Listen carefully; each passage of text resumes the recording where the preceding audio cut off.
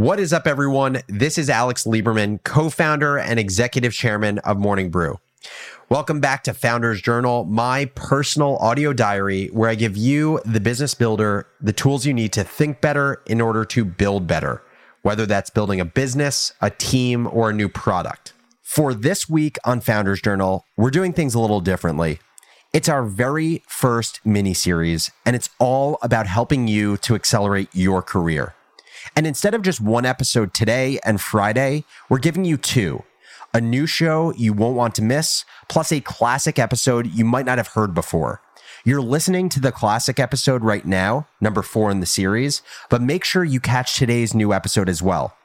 All these shows together give you a mini curriculum on taking your career to the next level.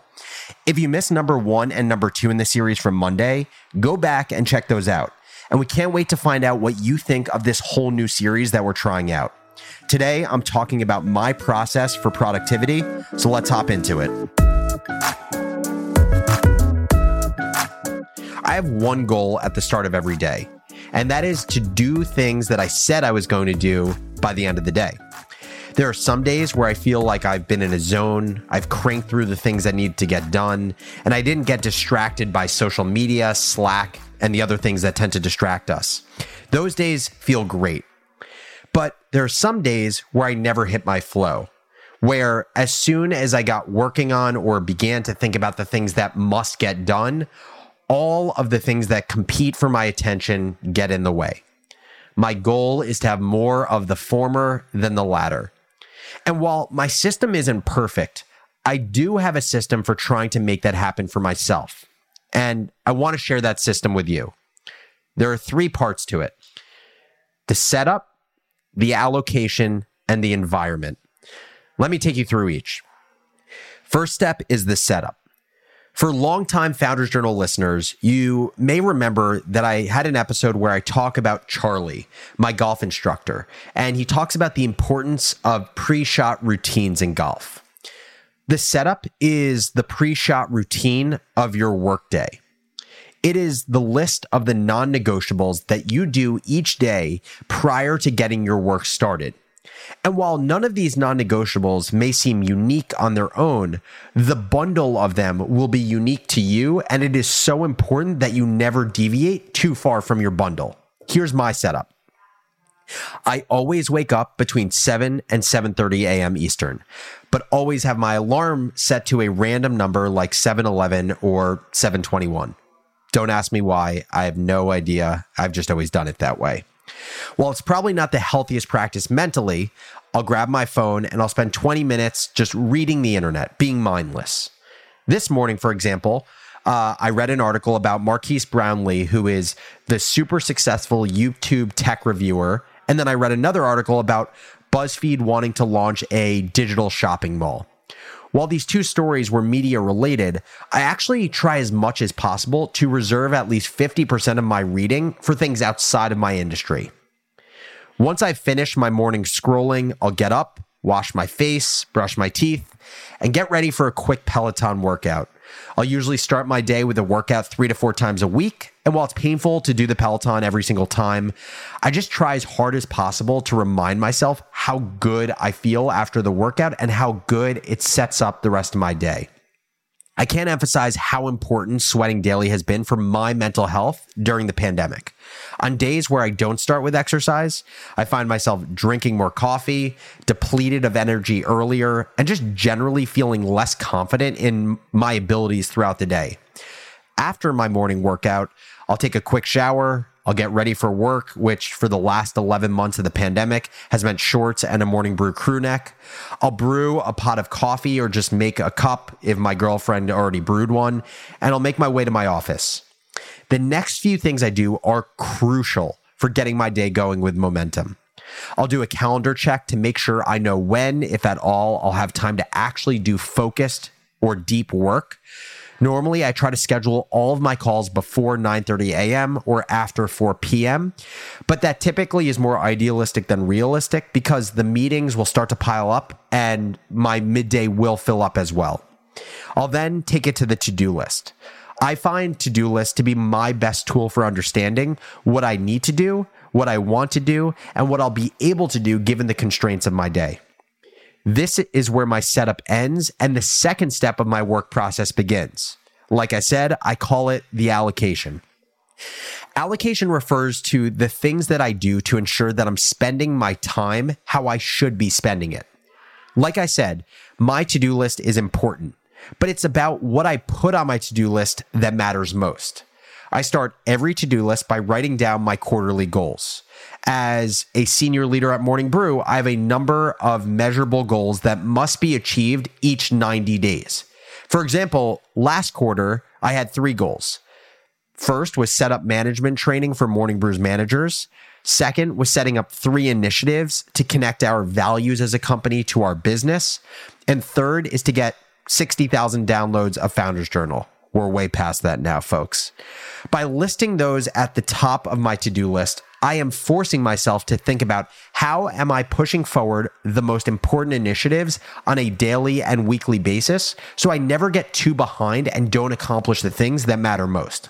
So for example, by having set up management training for Morning Brew's managers on the top of my to-do list, it will remind me that, hey, I need to schedule an informational call with XYZ training company so that I can lock in a partner by next week so that we do our training and I hit this goal that I said I would hit by the end of the quarter. Below my quarterly goals, I list out all of the individual things that I think I need to get done. I won't prioritize them yet. I'll just get everything down on paper in a long list. This could range from having a check-in with a Morning Brew employee, which is already on the calendar, to reading a content brief about an upcoming project that we're about to launch.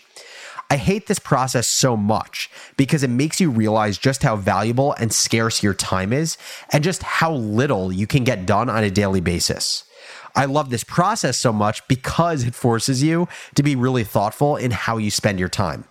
So once I've listed everything, I start bolding. The things that I bold are the things that I would really like to get done that day. I first bold the calls and meetings in my calendar that are non-negotiable, and then I bold the 2 to 4 other things that I view as non-negotiable in my day. This exercise also makes you realize just how much of a time suck calls and meetings are. By the end of my process, there are usually 5 to 10 things bolded, half of which are calls and the other half are individual tasks that I will work on. Now, if this process seems pretty structured and rigid, that's because it is. I've always found that I need to force more structure on myself to do my best work, or else I'll never know when to stop working on a single bolded item that I get really interested in. But this structure also has a downside. By creating an expectation of the activities that I'm going to do, it creates an implicit relationship with success and failure. If I do the bolded items by the end of a day, it's a success. If I don't complete the bolded items by the end of the day, it's a failure.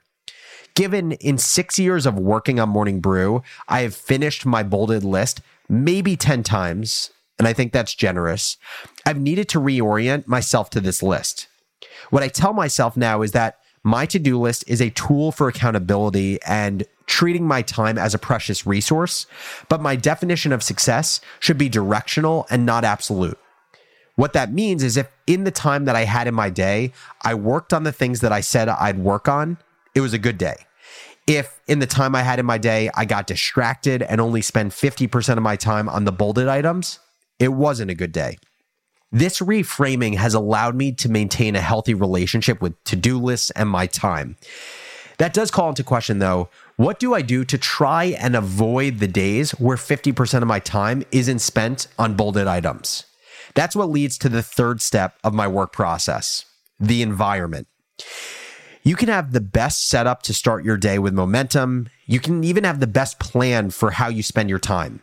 But if your environment isn't conducive to effective work, your process blows up. For me, environment is the most important part of my work process. Let's be honest, I have a crazy brain. It's always thinking, always changing directions, always looking for the next thing to grab onto. It's great for being creative, thinking originally, and working in a flexible and intuitive way, but it's horrible when it comes to sitting, focusing, and grinding out on one bolded task for hours.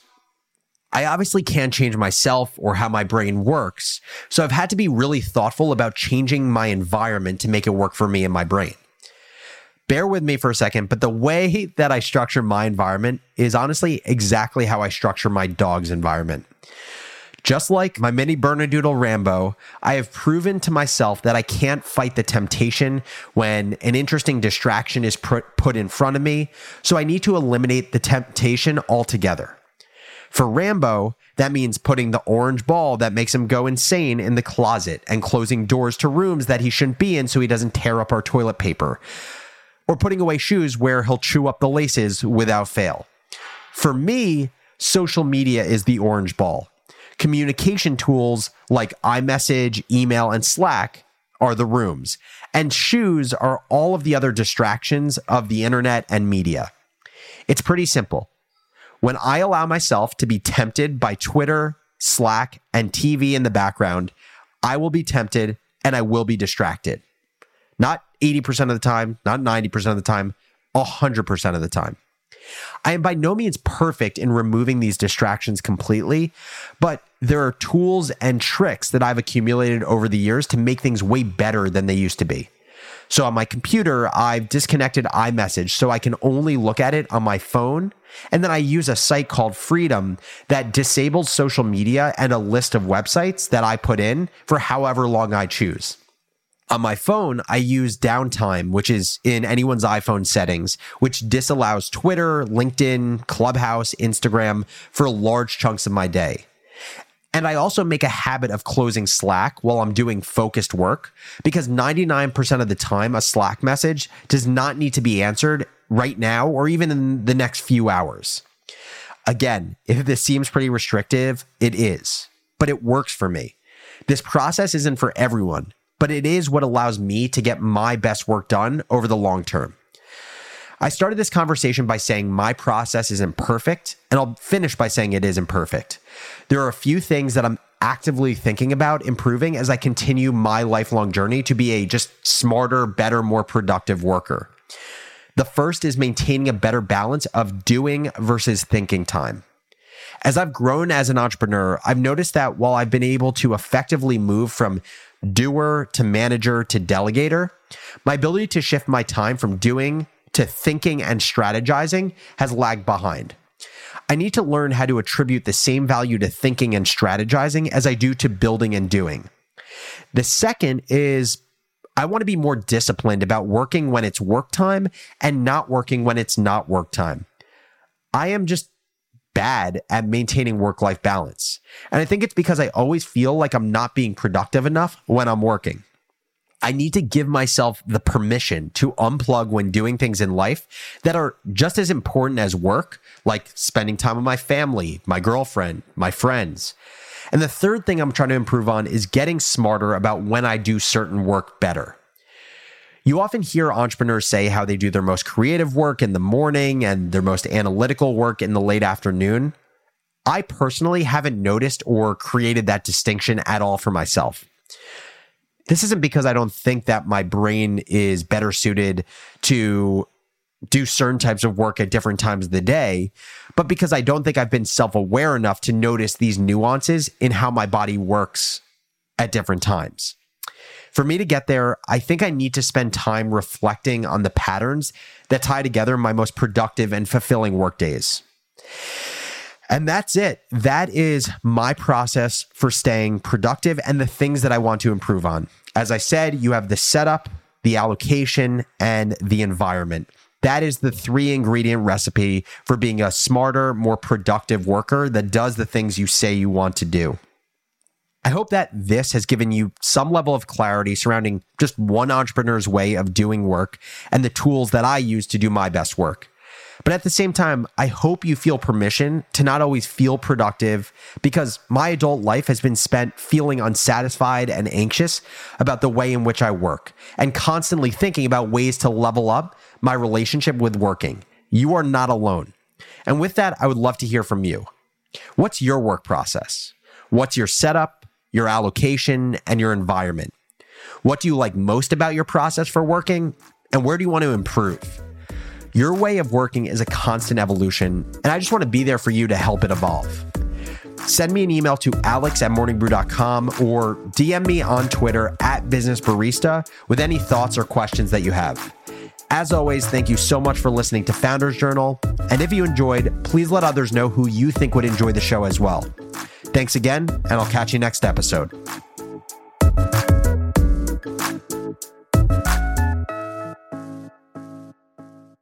Take your business further with the smart and flexible American Express Business Gold Card. It's packed with benefits to help unlock more value from your business purchases. That's the powerful backing of American Express. Learn more at americanexpress.com/businessgoldcard.